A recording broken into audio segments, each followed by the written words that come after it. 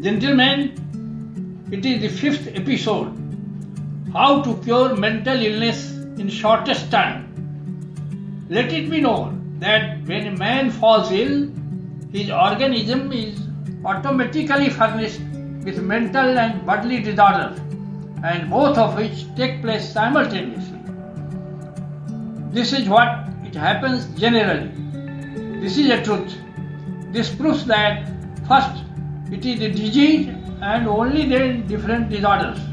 In other words, mental and bodily symptoms (disorders) are the products of the disease, and hence they can be fully cured only when the disease is cured and not the vice versa.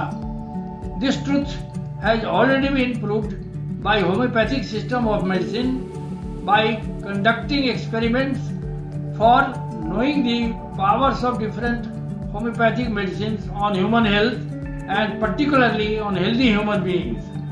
Another important point to be noted here is that homeopathy has proved that the mental and that the natural and non-surgical disease of a person, especially the chronic one, is cured rapidly, radically and permanently only by the holistic treatment with a single suitable medicine,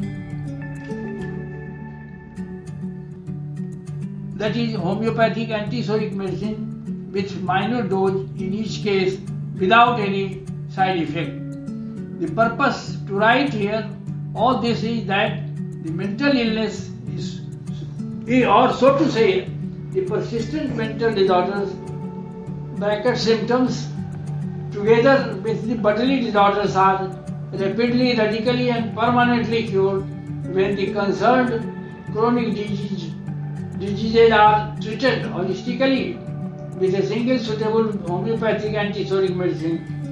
There is no way other than this to achieve the success in tackling mental illness radically, rapidly, in the shortest time and permanently.